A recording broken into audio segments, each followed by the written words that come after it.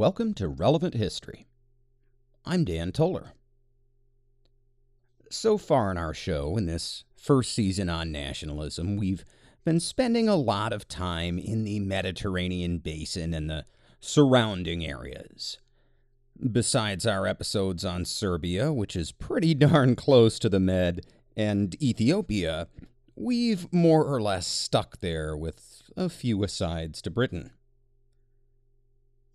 But the Mediterranean is only one of a handful of what historians and archaeologists call cradles of human civilization.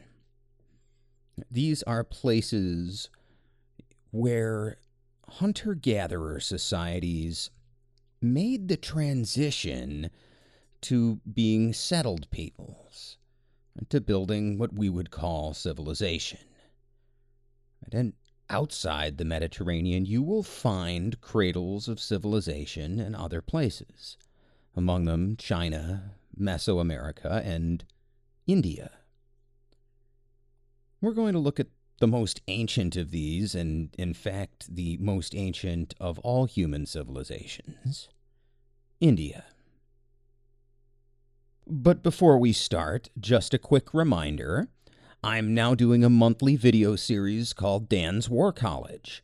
Those are 20 to 30-minute videos that are a deep dive into a particular historical battle and usually a look at the tactics involved. That is available for Patreon subscribers. That is $5 a month, and the link is in my description. And I'm also doing a monthly audio podcast called Irrelevant History, and this covers obscure, quirky events. This month, I'm covering the 1904 Men's Olympic Marathon. Quite an absurd event that involved strychnine being used as a performance-enhancing drug. It involved wild dogs getting onto the track, and oh yeah, the organizers were experimenting on the participants to see the effects of dehydration on human beings. This monthly podcast is exclusive to the Salad Tossers Patreon, and that also comes with exclusive episodes of their show and Montel's Debate Hour. That entire package is only $1 a month, and that is available in the description. Returning to our regularly scheduled programming, some of the words and definitions that we use are arbitrary. Words like big or small. And I remember my father once commenting that the Grand Canyon demonstrates how often people misuse the word grand, because there's really not much else like it. But our use of the word continent is particularly absurd. Now, we all know vaguely what a continent is, right? It's a large landmass, typically one that is surrounded by water. But we don't always agree on what is and is not a continent. For example, in some European cultures, North and South America are considered to be the same continent. The map would simply be labeled the Americas. But I'm not here to quibble about the New World, although obviously the New World is made up of two continents. I'm here to talk about the Old World. How did the Old World end up divided in our minds between Asia, Africa, and Europe? And these are important distinctions.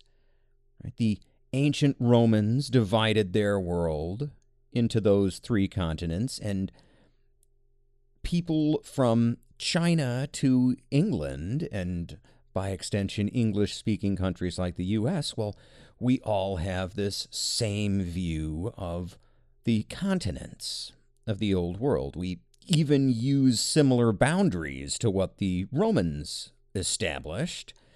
right, along the Ural Mountains, roughly in the east, and roughly along the Caucasus in the southeast. But this view of what makes a continent is not universal. Right? For instance, in other cultures, such as Russia and Japan, Europe and Asia are considered as a single Eurasian continent. And if you look at a map, that sort of makes sense, right? That is one very large landmass. You can see why the Americas are separate. Obviously, they're an entirely separate landmass. You can see how Africa is considered separate. Right? It's separated from Europe by the Mediterranean, and it's barely dangling off West Asia by Egypt.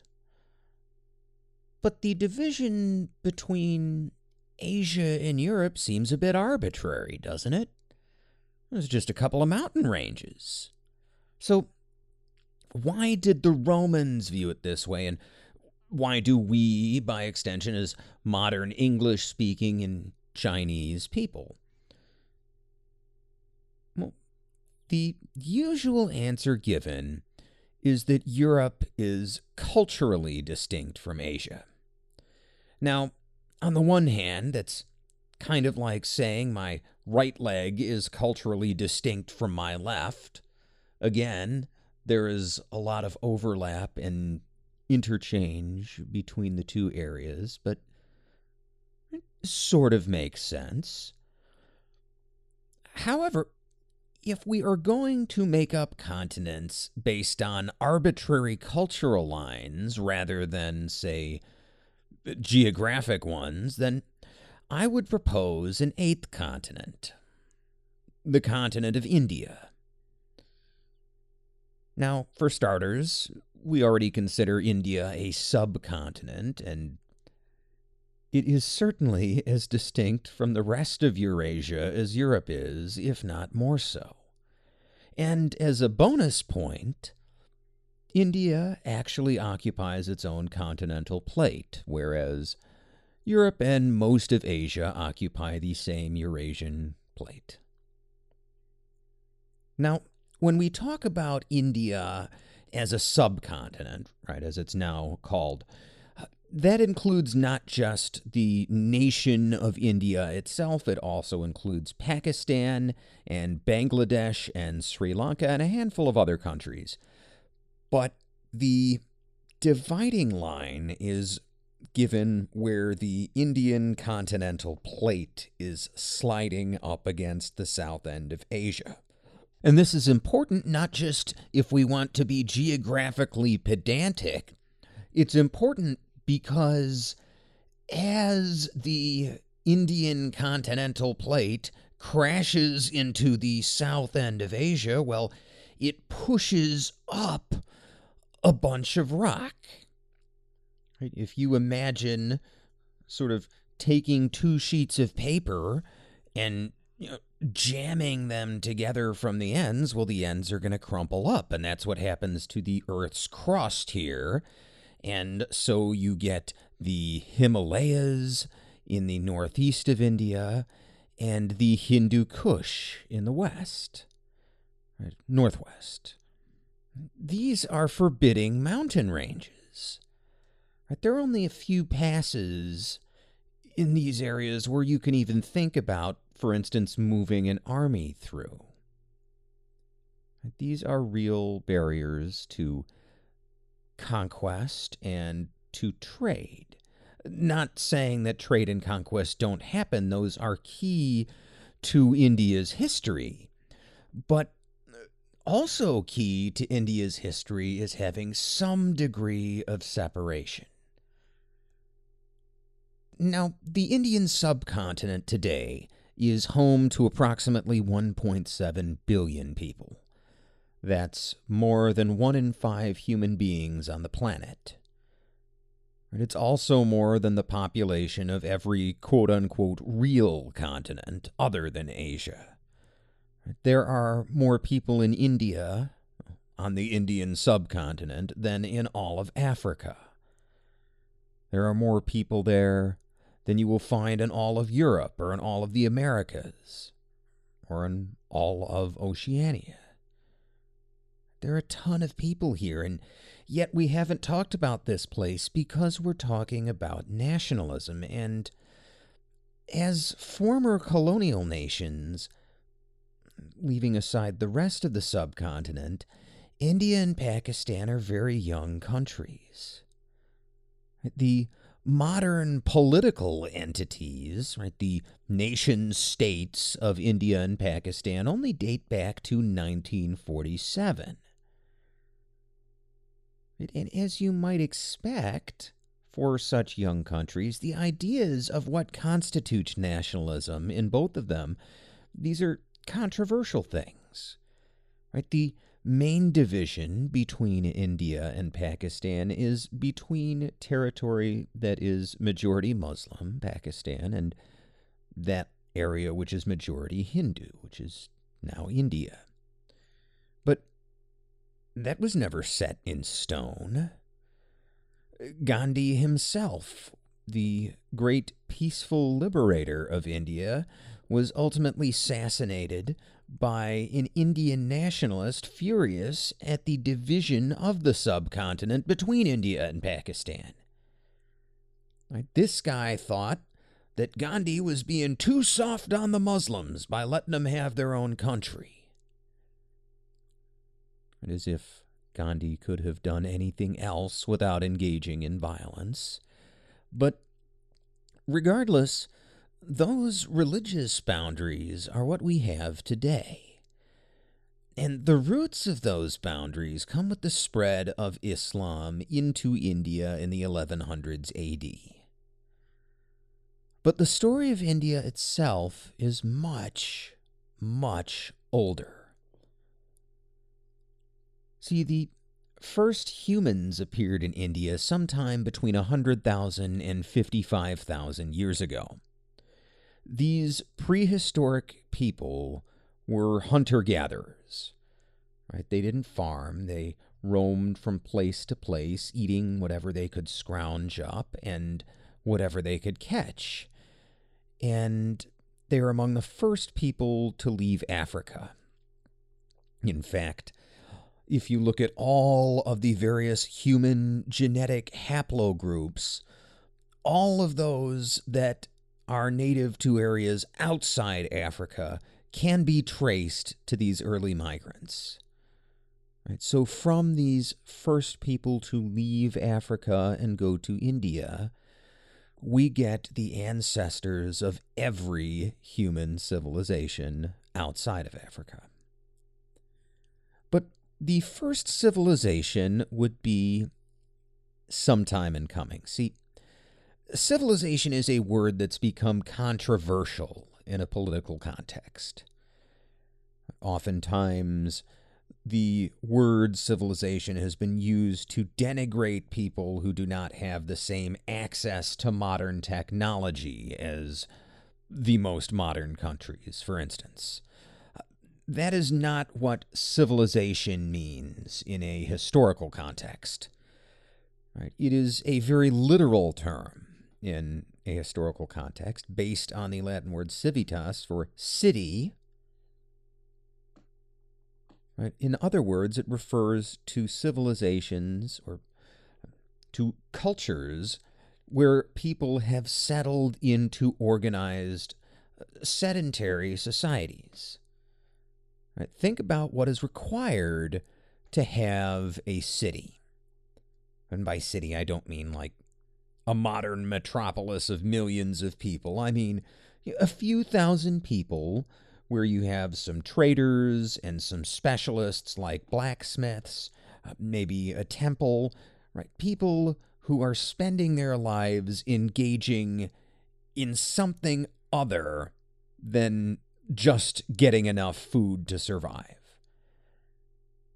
Right? Hunter-gatherer societies begin this process with shaman and other religious figures, right? People who have a responsibility to provide for the tribe's spiritual needs and who are given food by others in exchange for this. Well, in a civilization, You have more than just those kinds of specialists. You have people performing all kinds of tasks. And once you have this civilization, people tend to remain in place. Again, if you're talking about hunter-gatherer society, people are often roaming around as resources shift. If you're going to have a city, you are investing resources of some kind in building that city.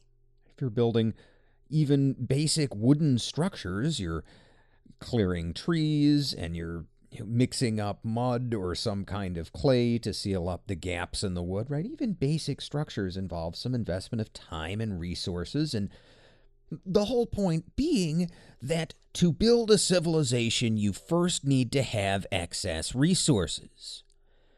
And from what we see pretty much everywhere in the world that people become civilized, the first civilization in India appears in a river valley.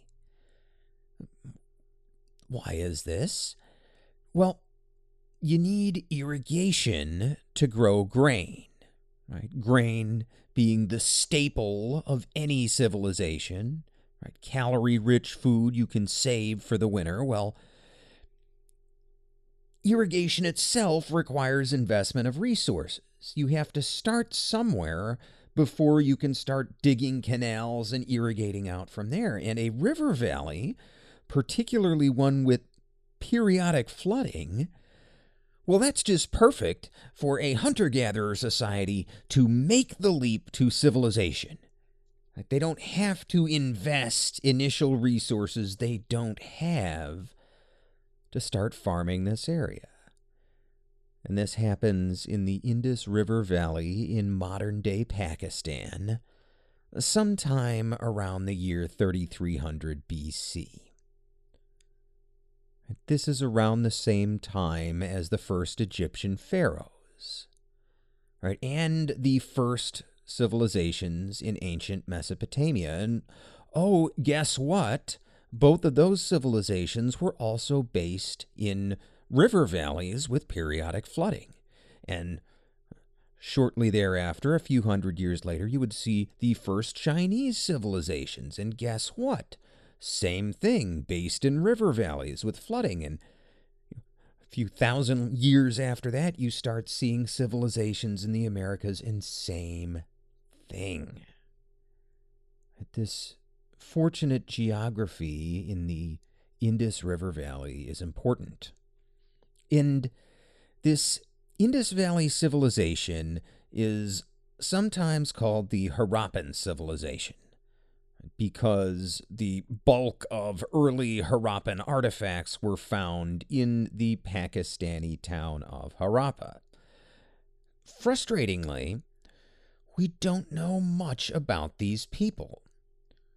Like the Mesopotamian civilizations and like the Egyptians, we have a fairly substantial number of clay tablets and stone inscriptions and similar writings from these Harappan people. But with the Mesopotamian and Egyptian languages, we had enough information to be able to translate. Right? For instance, with Egyptian, we had the Rosetta Stone, which allowed early archaeologists to decipher the Egyptian hieroglyphics. Well, we don't have that for the Harappan civilization. So while we have a frustrating number of writings from these people, we don't actually know what any of it says. And so when their civilization collapses around 1300 BC, this civilization that was around for, give or take 2,000 years, well, we don't really know why. There's some evidence that it was driven by climate change and by the shifting of riverbeds. Right, these formerly flowing rivers where Harappan settlements were found are nowadays just dry riverbeds, and they seem to have dried up around the time the civilization collapsed. But As for why these people simply couldn't have moved somewhere else, or if they were facing disease or other issues, it's really hard to tell. But what is important is that by this time, 2,000 years have passed.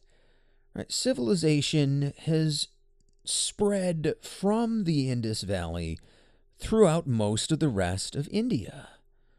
Right? There are now several pockets of settled peoples in India who are living their lives in cities and civilizing their neighbors. Right? And these include several sedentary peoples along the Ganges River in eastern India, sort of kitty corner to the Indus on the Indian subcontinent. Now, another thing that would happen during this time would be the Aryan invasion. Now, the Aryans are an ethno-linguistic group, right? They're people who share a common ancestry and culture, and they originate roughly from the area of modern-day Afghanistan. And like many people from the Central Asian steppes, they would ultimately migrate in multiple directions. So similar peoples would also move into Iran and found early Persian culture. But these Aryans who migrate into India in the late first millennium BC, well, they bring with them a language. And this language is the basis for Sanskrit and modern-day Hindi, among others. And in addition to their language, they bring written language that we can read. They bring the earliest Hindu scriptures called Vedas. And these scriptures in the early Hindu beliefs necessitate the development of what we call a caste system. The Vedic civilization caste system divides people up into various racial or ethnic groups and determines who is allowed to do what jobs or subservient to whom based on which group they belong to. So the top position initially, naturally enough, is occupied by the Aryans, which Aryan in their language literally means noble ones. And with these people on top, they are then followed by allied tribes, followed by enemies. Well, this looks like what usually happens when people get conquered, right? The conquerors take the top jobs and give them to their descendants, and they throw some bones to their allies, and anybody they'd conquered or who is an enemy, well, they're last on the list. But this becomes encoded in the religion early on.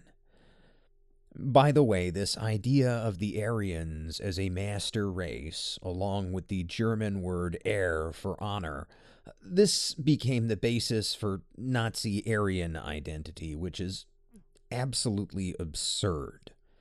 Right? These Aryans in ancient India were not a blonde-haired, blue-eyed Nordic people. These were Central Asian people from the steppes.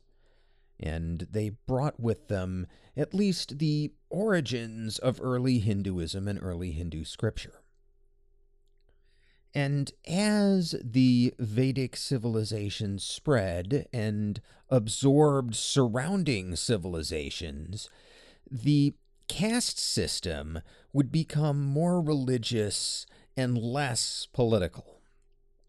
So at this point now you get the Brahmins, or the priestly class, at the head of society, followed by the Kshatriyas, or warriors, then the Shudras, or free peasants, people who work their own land, and then finally by the Dasas, or slaves, people who work other people's land in servitude. And to be fair, This caste system, at least initially, somewhat reflects the earlier social order, right? A disproportionate number of Brahmins and Kshatriyas are Aryans, and so you see the continued domination of Sanskrit and the development of what would have ultimately become the Hindi language that we know today.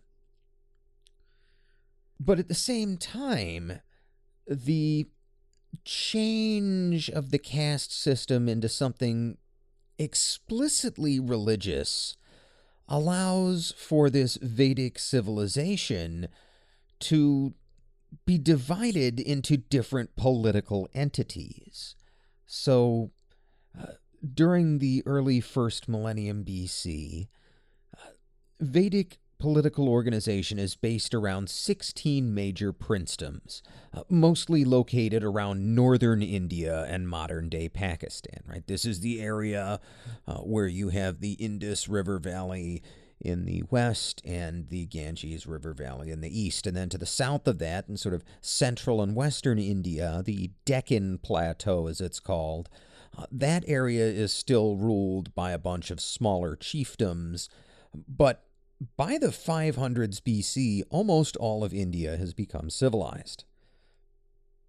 And also during this time, between the late 600s and early 400s BC, a monk named Siddhartha Gautama preaches a message of enlightenment through meditation and acceptance. After his death, he would be known as the Buddha. So, India is now the birthplace of not one, but two of the world's great religions. Now, Vedic civilization would get a major shock in the late 300s BC. At this time, Alexander the Great, one of the first great conquerors of history, invades from the northwest. By now, these princedoms are fielding major armies.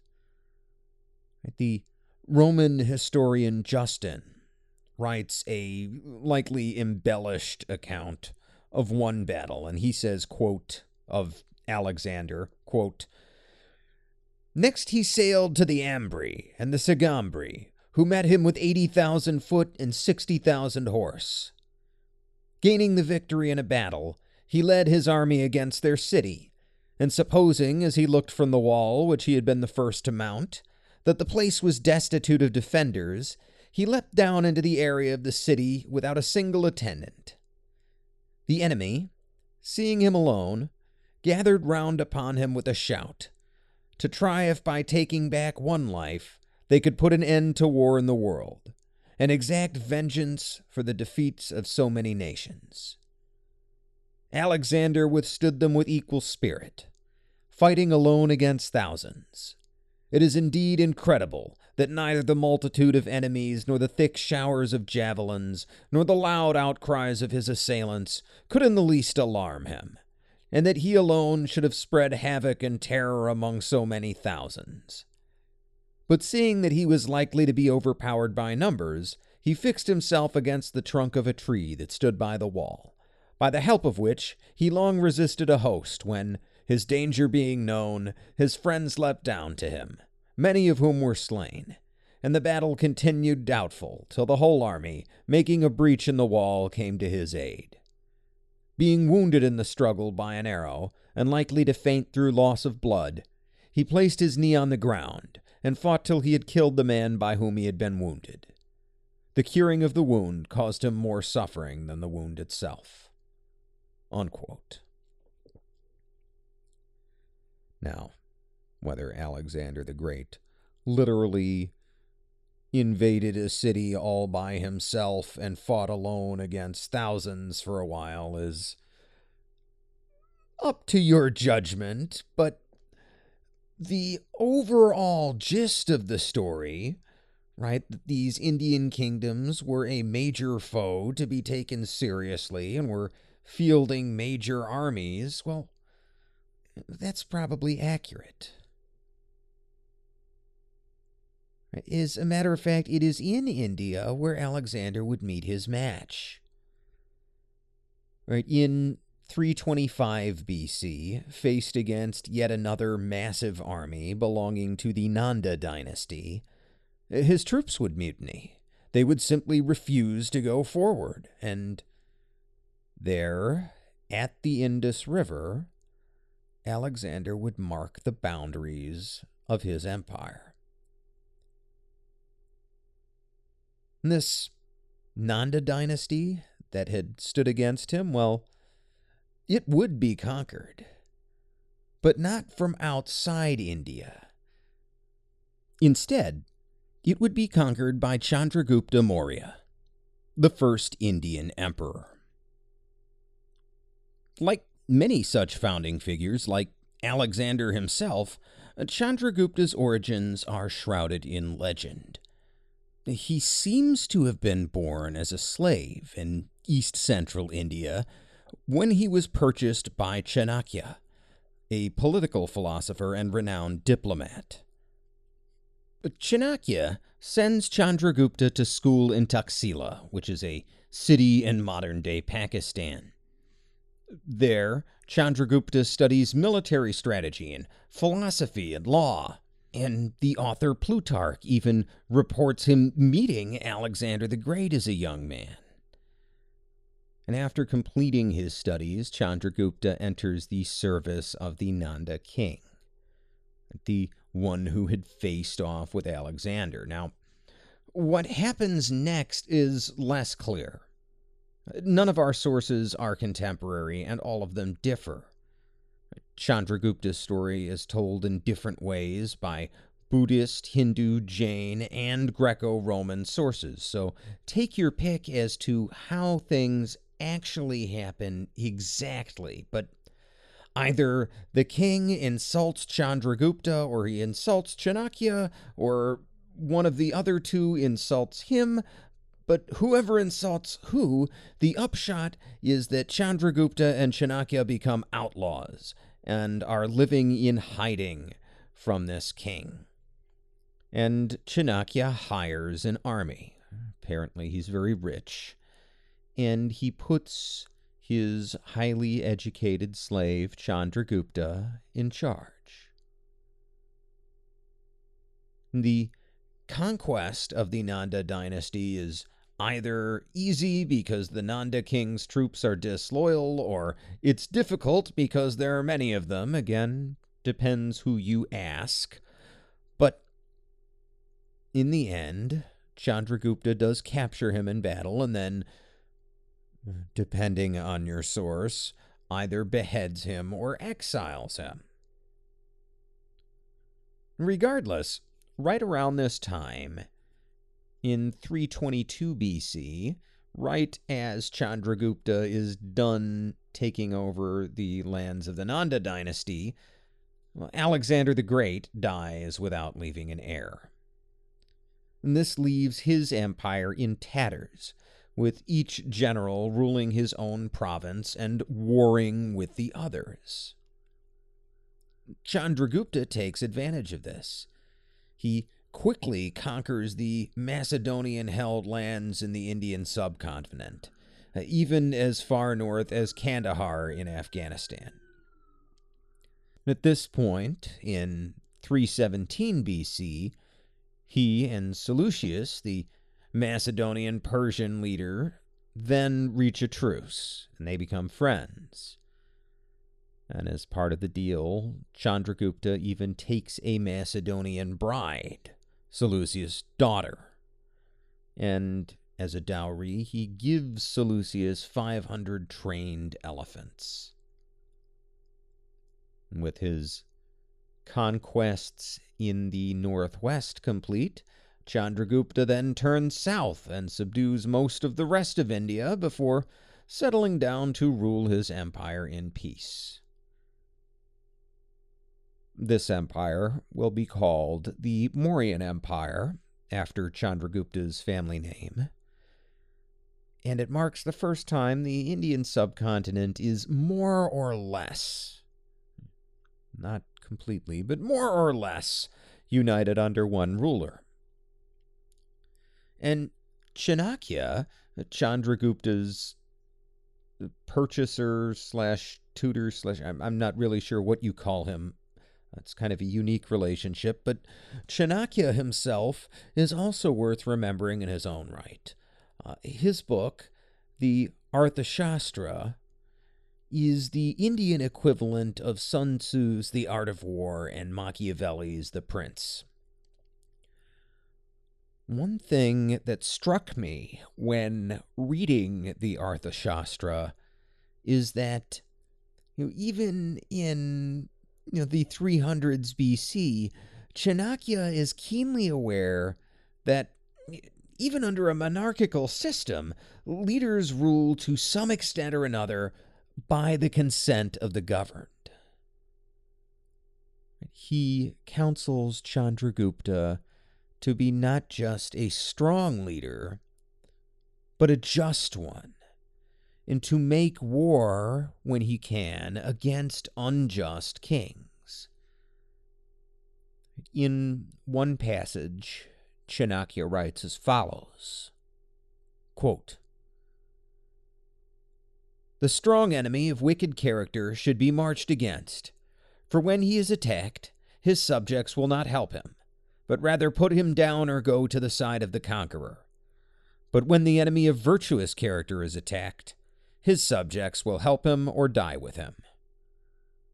By insulting the good and commending the wicked, by causing unnatural and unrighteous slaughter of life, by neglecting the observance of proper and righteous customs, by doing unrighteous acts and neglecting righteous ones, by doing what ought not to be done and not doing what ought to be done, by not paying what ought to be paid and exacting what ought not to be taken, by not punishing the guilty and severely punishing the less guilty, by arresting those who are not to be caught and leaving those who are to be arrested, by undertaking risky works and destroying profitable ones, by not protecting the people against thieves and by robbing them of their wealth, by giving up manly enterprise and condemning good works, by hurting the leaders of the people and despising the worthy, by provoking the aged, by crooked conduct and by untruthfulness, by not applying remedies against evils and neglecting works in hand,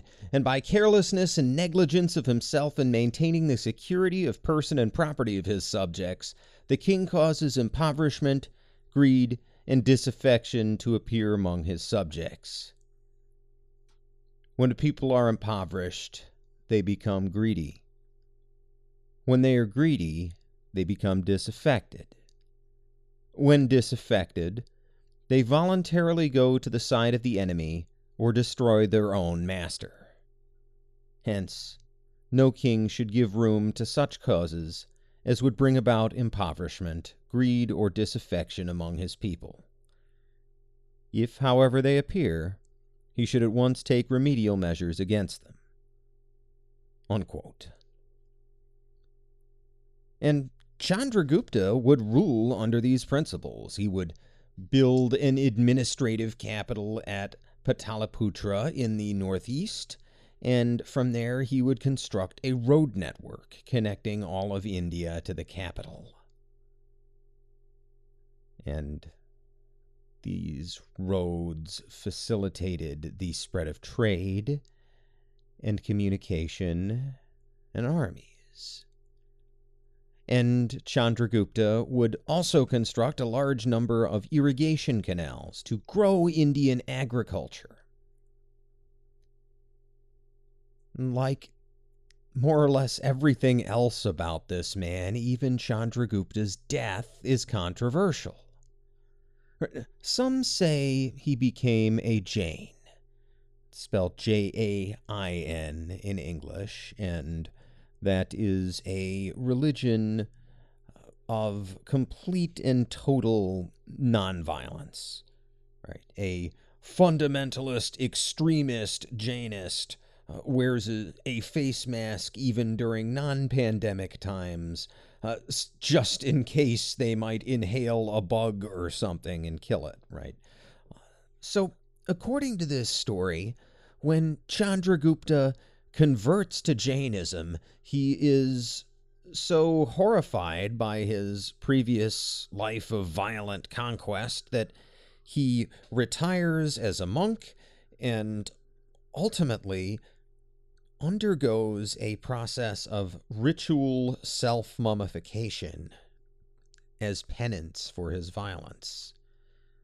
This is something that maybe you don't want to look up if you don't have a strong stomach, but essentially the process involves, over the course of several years, eliminating one food after another from one's diet and drinking various toxic teas, and eventually getting to the point where you're just subsisting on roots and grass, and then the by now emaciated monk is entombed alive, and they become mummified as a result of this process. Now, whether or not this is true is subject to controversy. According to other sources, Chandragupta simply retires from public life and goes around hunting and eating meat and doing all kinds of very non-Jain things until he dies. But the lives of his successors would be better documented, and the Mauryan Empire would endure for another 120 years. During this time, trade flourished across India, aided not just by Chandragupta's road network, but also by a common shared currency and consistent application of laws through the use of regional councils answerable to the emperor. And trade also flowed back and forth through the Khyber Pass and through Afghanistan to the Greek world. Already, world trade was happening. The most famous of the Mauryan kings was Ashoka, who reigned during the mid-200s BC, and it would be during his reign that the Mauryan Empire would reach its zenith. He would publish a series of edicts on stone pillars all throughout India, and these edicts are a mixture of narrative history and philosophy and a political testament, but all supposedly directly from the pen of Ashoka.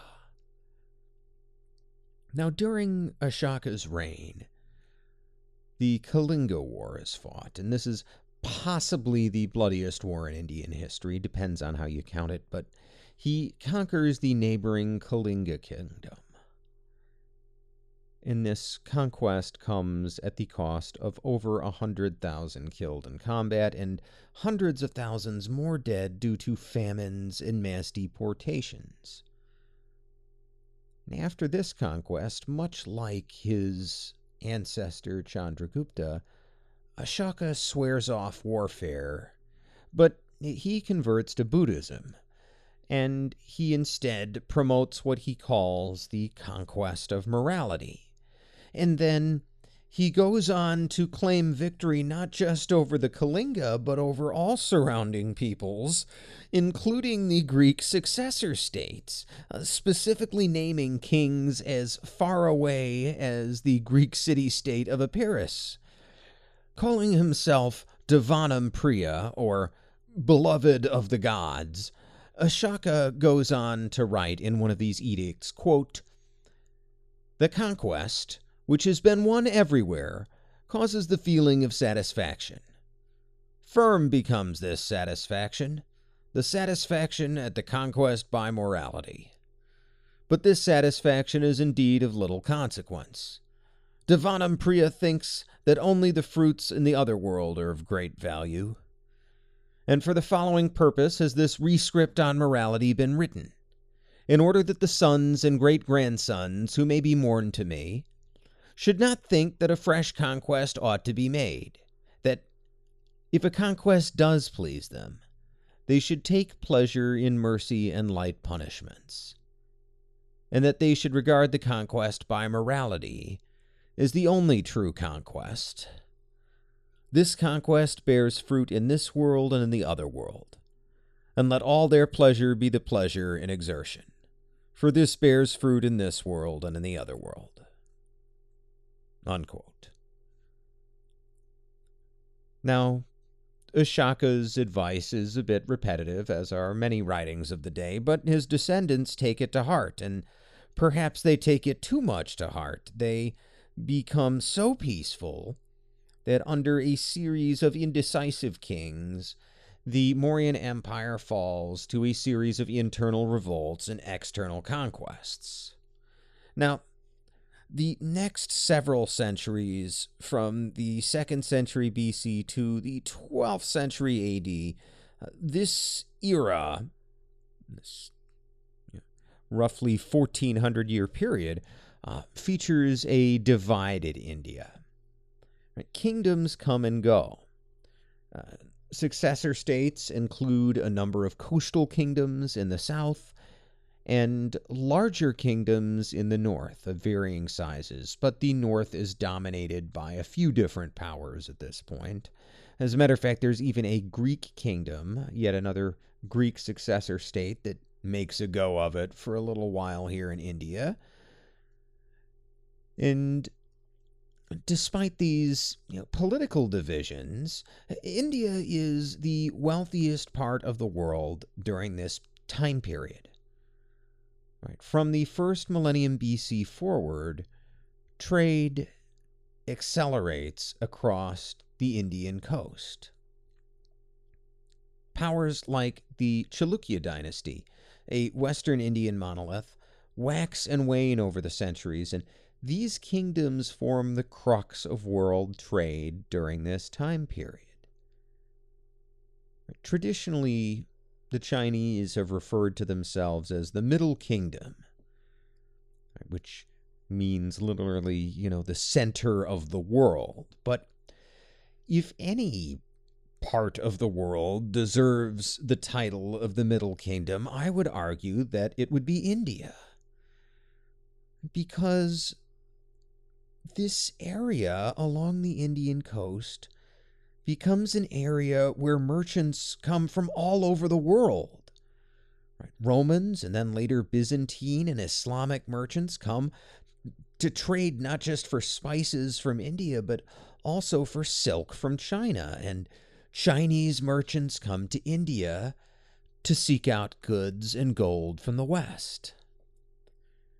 The Periplus of the Erythraean Sea, which is a Greek trade manual from the 1st century BC, lists a number of Indian ports in great detail, including what can be profitably bought and sold there. And along with these ports, it also lists what months you should arrive in what trade ports. See, the reason for this is that the Greco-Indian trade relies on the monsoon winds. If you think about a galley of the time, a traditional Mediterranean galley, well, that type of ship is very difficult to row across the Arabian Sea. And on the other hand, early sailboats are unreliable, but if you get in a fast ship, and you catch the spring monsoon winds from Arabia in June, you will very quickly arrive in India. And then in November, you can just catch the fall monsoon winds back again. Running this route is dangerous. These are dangerous seas, but it's very profitable. Right? And trade doesn't just bring money to India. It doesn't just create wealth, it also allows for the exchange of ideas.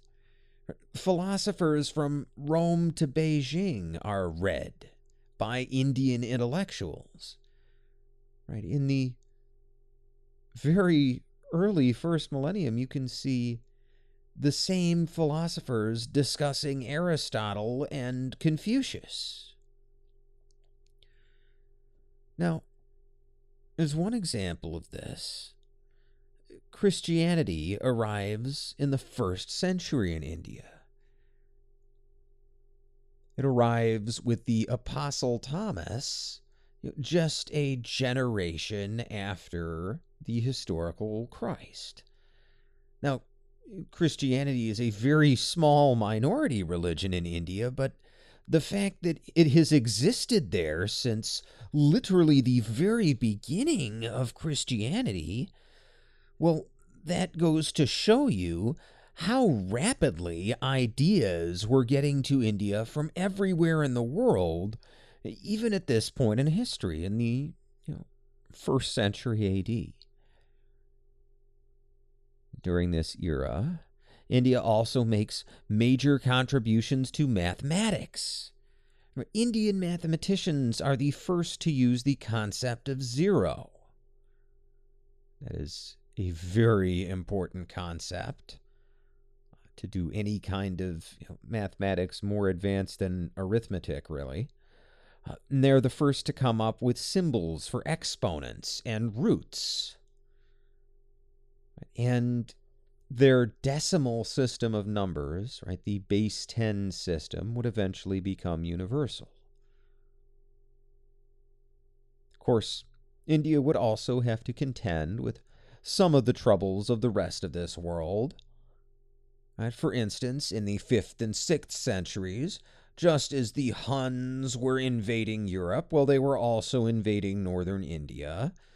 And the Gupta Empire, the particular empire that produced a lot of these mathematical advances, well, they would collapse, but they would be followed by others. And this brings us to the Middle Ages.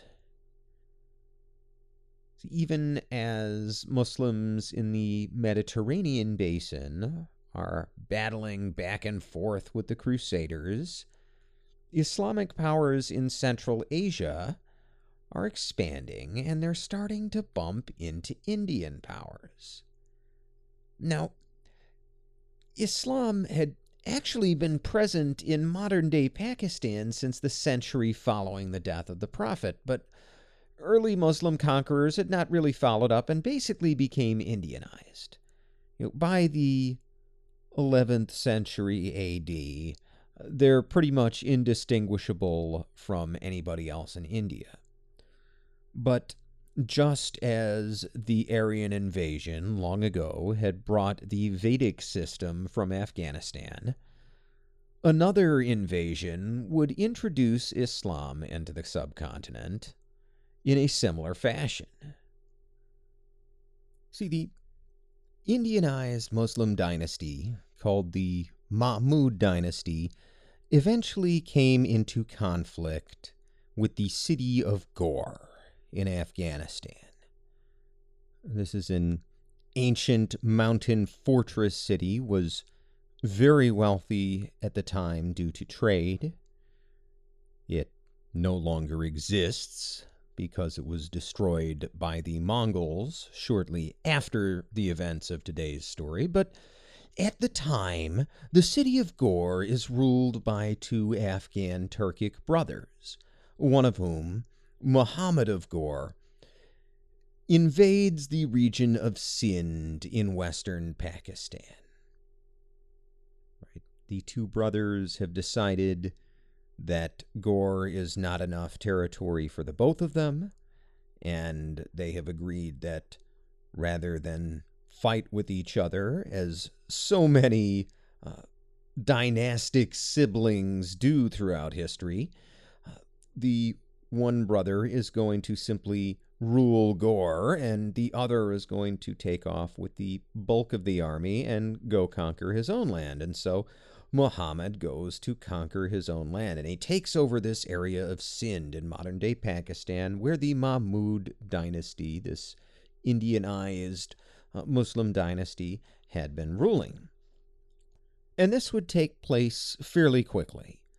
His initial invasion would occur in 1182, and by the year 1185, just 3 years later, Muhammad of Ghor had conquered all of the Mahmud dynasty. But he was just getting started. See, in late 1190, after taking about 5 years to consolidate his rule of what is now much of Pakistan. In late 1190, he launches a surprise attack across the Indus River and seizes the fortress of Bathinda from the neighboring Rajputs. Now, the Rajputs are a people who at the time rule over a large territory in northwestern India, centered around the modern Indian province of Rajasthan. That is a desert province in the northwest, and these people are mostly Hindu and are led by a king named Prithvaraja. In early 1191, about a year after Muhammad of Ghor's invasion, Prithvaraja responds. He attacks Muhammad at a place called Taraori, which is modern-day Tehran in northwestern India. Now, the number of forces involved and even the exact date of the battle are unclear, but it does appear that the Rajputs have the superior numbers.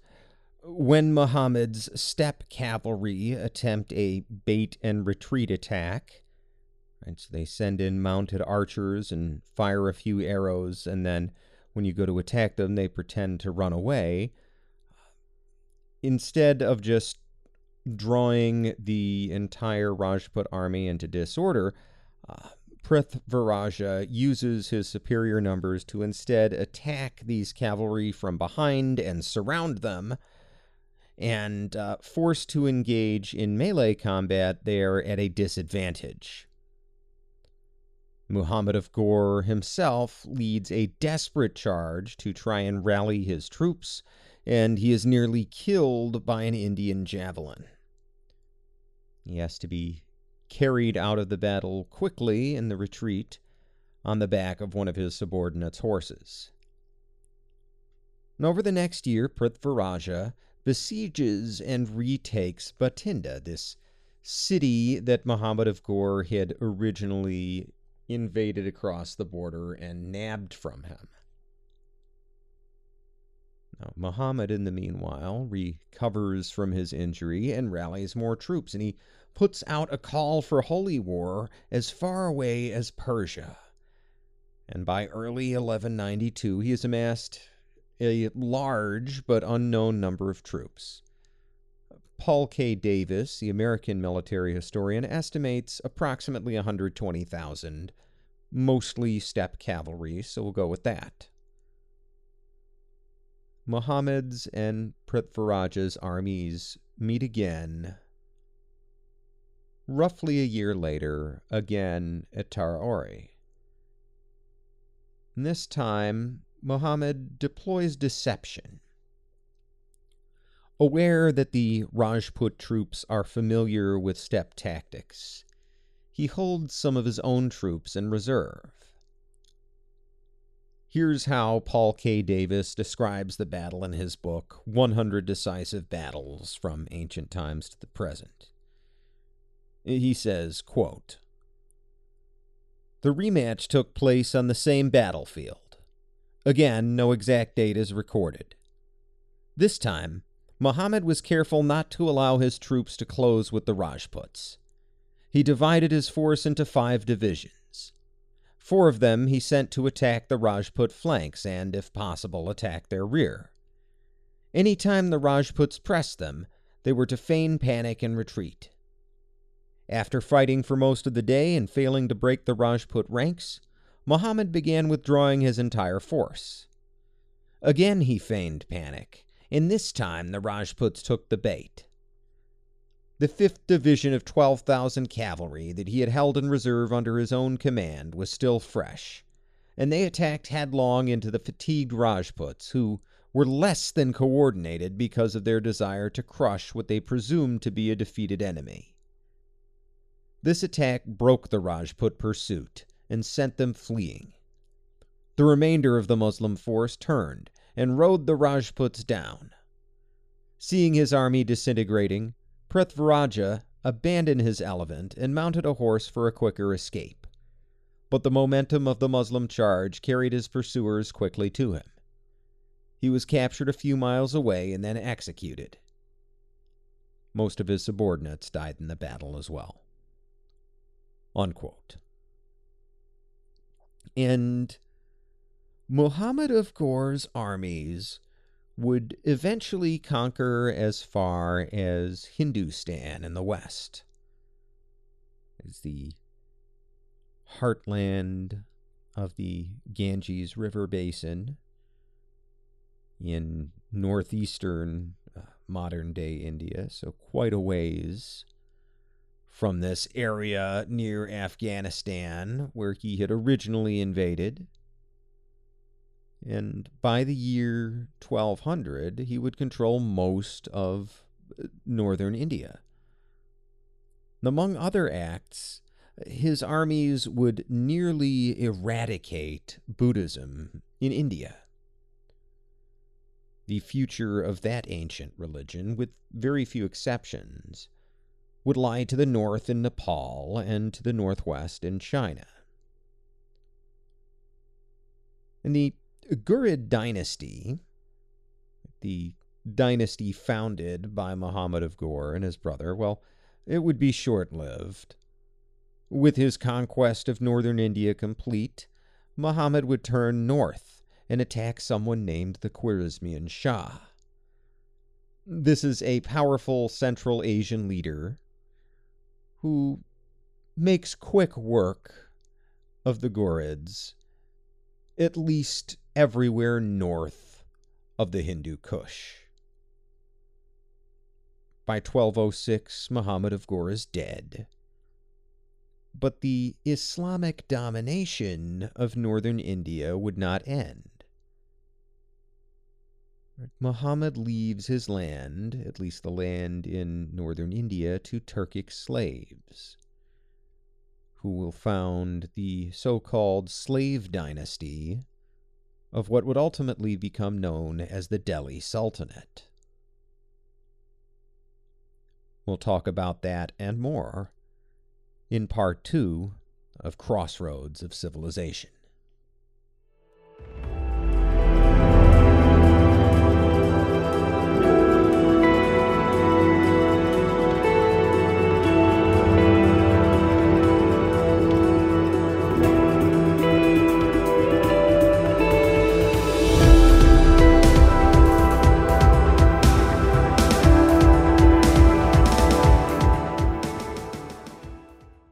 Hello again. It's Dan, and I'm back to remind you that there is much, much more to relevant history on Patreon. If you click the Patreon link in the episode description and sign up for the very low and reasonable price of $5 per month, you will get access to our private Discord server for Patreon members, where I'm available most days, and you will also get access to a free monthly video, which I'm sure you will enjoy since it stars yours truly. Finally, Patreon members get a shout-out when they sign up, so you will hear your own name at the beginning of a relevant history episode, which I'm sure is worth far more to you than any other reward. But if financial support doesn't work for you, that is just fine. Relevant History will always be free on all platforms, and you can still help us grow our audience. You can do this by leaving a review on Apple Music or Google Music or Spotify or wherever you listen. Or if you're listening on a video site like YouTube, well, hit the like button. That helps us reach more people. Finally, share with your friends. If you found this episode valuable or found another episode valuable, let other people know and see if they can't join the family here. And for all the latest news, make sure to follow me on Facebook. You can find the show there at facebook.com/Dan Toller Podcast. That's Dan, T-O-L-E-R Podcast. And you can also find us on Twitter at Dan Toller Podcast. That's Dan, T-O-L-E-R Podcast. Finally, if you'd like to reach out for any reason, whether because you like the show or because I got something completely wrong and you want to correct me, well, send me an email. You can reach me at dantollerpodcast@gmail.com. That's Dan, T-O-L-E-R Podcast @gmail.com. And Finally, for everything else, including my blog, which I may start updating in the future, you can find all of that at dantollerpodcast.com. That's Dan, Toler, podcast.com. Thanks for listening.